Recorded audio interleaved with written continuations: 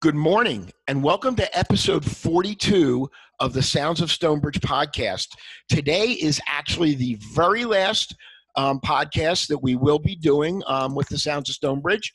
We had a good run, but now it's time to shut it down.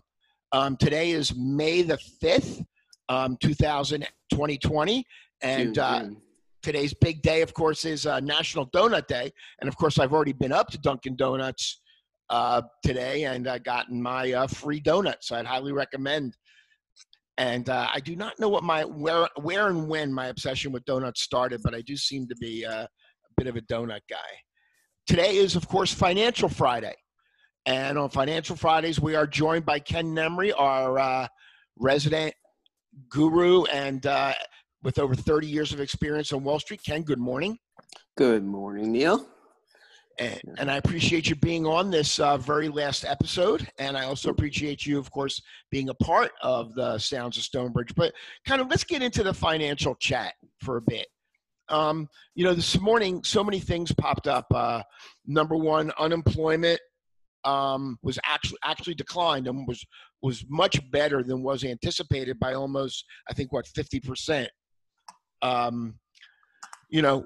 There's just so much going on right now with the economy and trying to figure out what's going on and investment-wise. Ken, I'm going to turn it over to you and let you kind of take the controls for a little bit.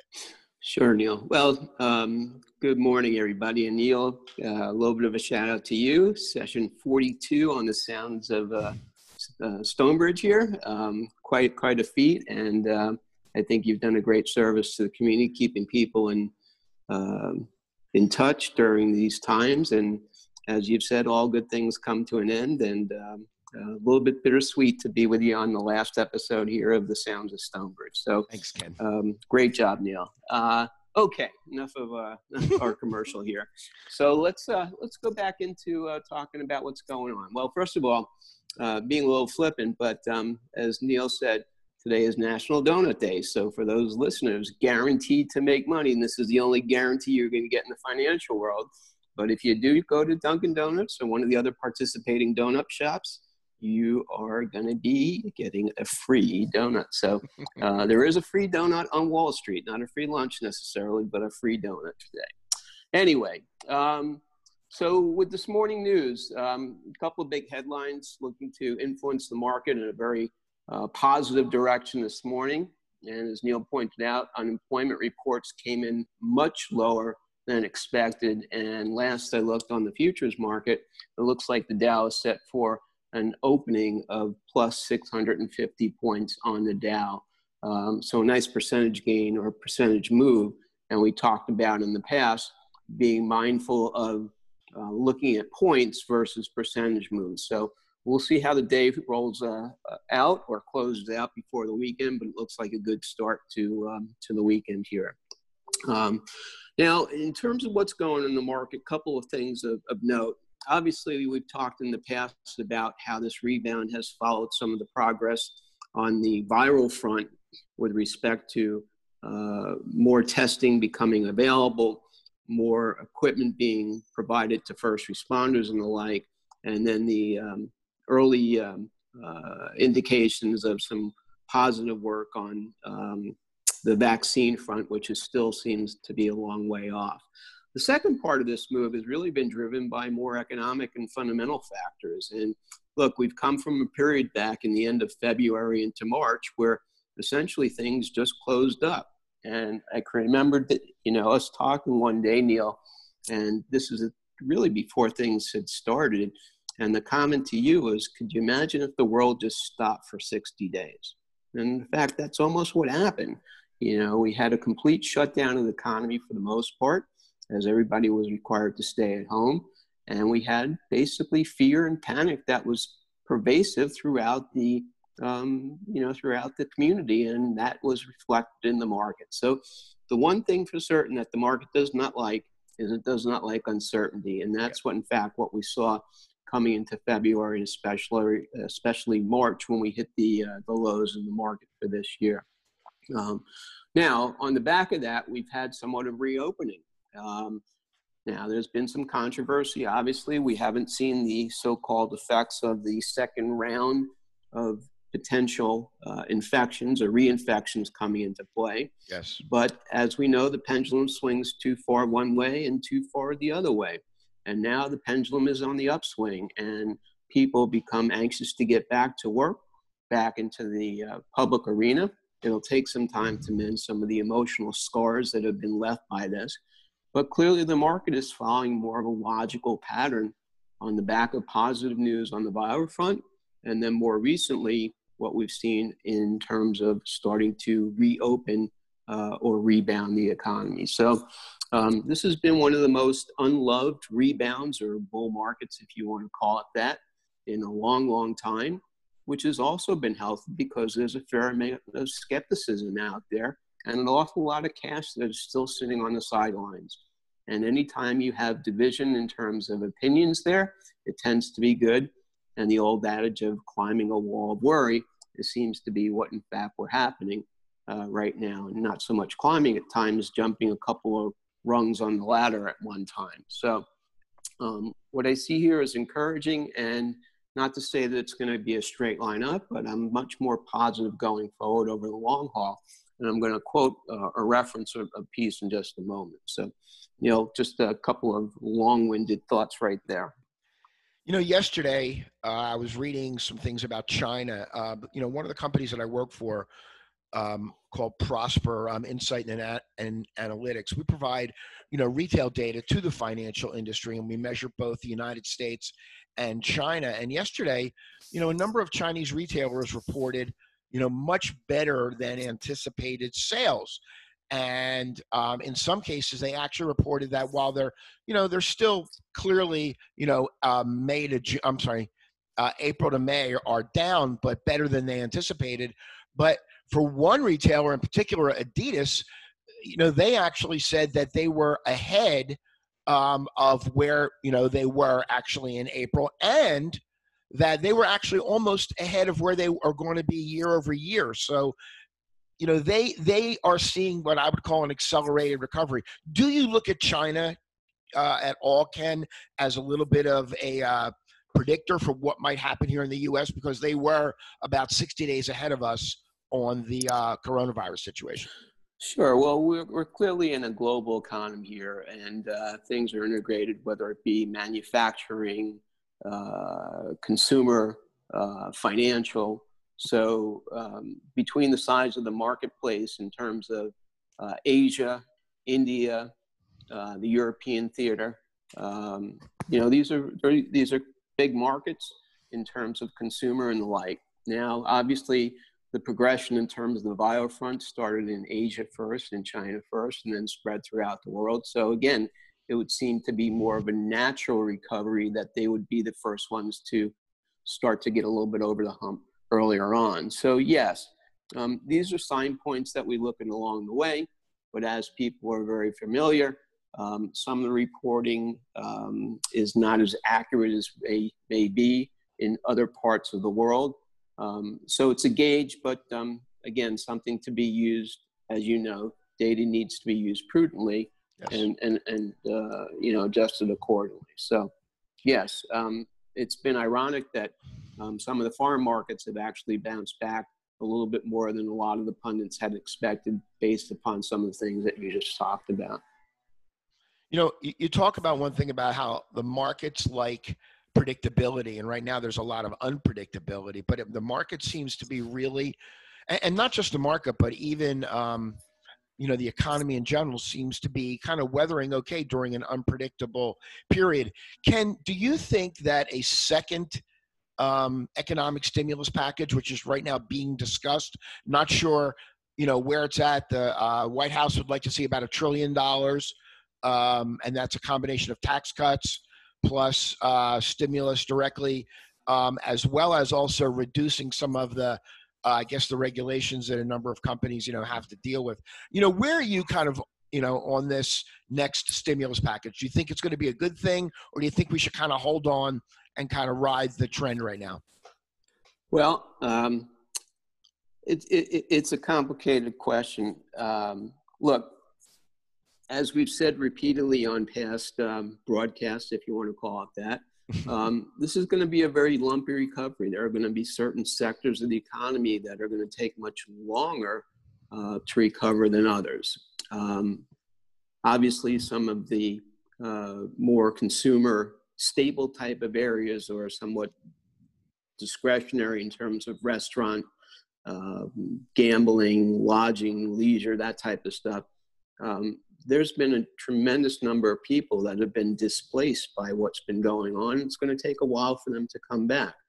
So yes, to the extent that we can get some people a little bit more assistance during these times until they're able to come back into the workforce, or in some cases, many of these people are going to have to be retrained or reskilled to find other employment, and that may in fact mean a relocation as well. However, not taking one side. There's always a however. Well, look, the tough part is that we have a very divided government, and as people are very familiar, the Senate is controlled by the Republicans and the House is controlled by the Democrats right now. And to say that they don't see eye to eye is an understatement. But it seems like the House is in favor of trying to do more of a stimulus package and the Senate is not. And I would suspect that with more of the recent economic data in terms of economic rebound, if you will, it's going to be a little bit longer for that package to be put forward. So I think ideally it would be nice, but I think in a practical sense, I think it's going to be a little bit further off in coming than people may wish. Kenny, I'm going to kind of wrap up a little bit. One of our original guest hosts, of course, Jeff Hall, our director of golf, has just popped in to the podcast. So, hey, Jeff, good to see you this morning. Good morning. That was interesting, Ken. Thank you. Hey, Jeff. Good to see you. How you doing today? Good. I hope to see you on the golf course if the weather permits. No more rain. I'm done with the rain. I made a call this morning. We're all set. I saw people driving on the course this morning. I was pleasantly pleased or surprised. Only 10 and 14 cart path only. Besides that, we're 90 degrees. Wow. Awesome. That's awesome. Look, I have a big crowd. I have like 18 guys tomorrow playing, so I really want to get out there and hit the ball around. Hey, Jeff, I wanted to take a minute and thank you personally for going kind of on this journey with me. When I first kind of brought the idea up and we talked about this, you jumped in with both feet like you do for a lot of the things, with enthusiasm, professionalism, passion, and really the things that you brought to the podcast are the things that you bring to, the golf department in Stonebridge every day. And I just wanted to, say thank you for doing this with me and being a part of this. It's been a lot of fun. Thank you for coming up with the idea and giving me 20 minutes a day while I was sitting at home, as well as at work, and being able to have some fun. And that's how I can describe it. It's been a lot of fun. We've been able to update our members just a little bit. We had a lot of listeners when there was nothing going on. Obviously, it dwindled a little bit because now there's golf. And so it's been a pleasure. I really, really thank you for letting me be part of a wonderful experience. Well, Jeff, the pleasure was all mine. And, we really kind of worked hard to make sure that we kind of both, inform the members about what's going on as well as entertained.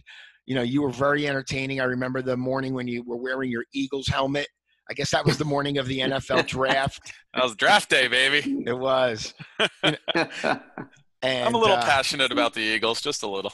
Yeah, so you must be kind of doing a slow workup to getting excited about sports restarting in whatever form it might take. It's gonna be pretty cool to watch the NBA in Disney World. When does golf start? I know next week or the week after. Next week in Texas, right?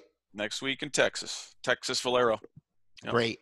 Well, as hey, you Jeff, say, okay. I'm sorry, I got a question for you. Sure. Throw one out. Just obviously, the sports is starting to come around. It seems like it's going to be a spectator restricted, I guess, in terms of live thing.